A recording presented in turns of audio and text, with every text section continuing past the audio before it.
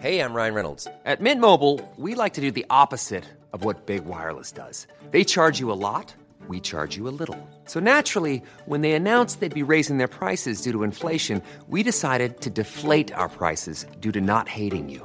That's right. We're cutting the price of Mint Unlimited from $30 a month to just $15 a month. Give it a try at mintmobile.com/switch. $45 up front for 3 months plus taxes and fees. Promo rate for new customers for limited time. Unlimited more than 40 gigabytes per month. Slows full terms at mintmobile.com.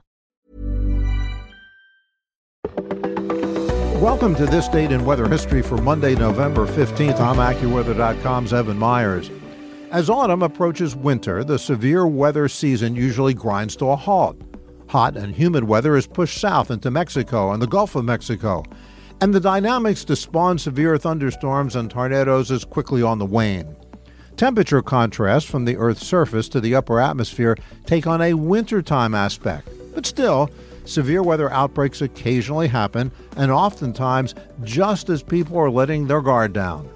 On November 15, 2006, there was such a tornado outbreak.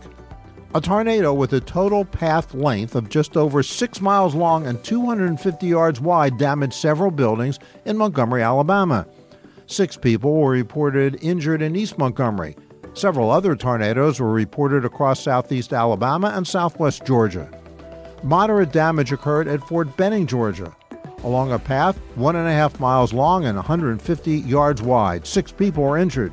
A tornado in Rigglewood, North Carolina diminished several homes with 8 fatalities reported. And that's what happened on November 15th.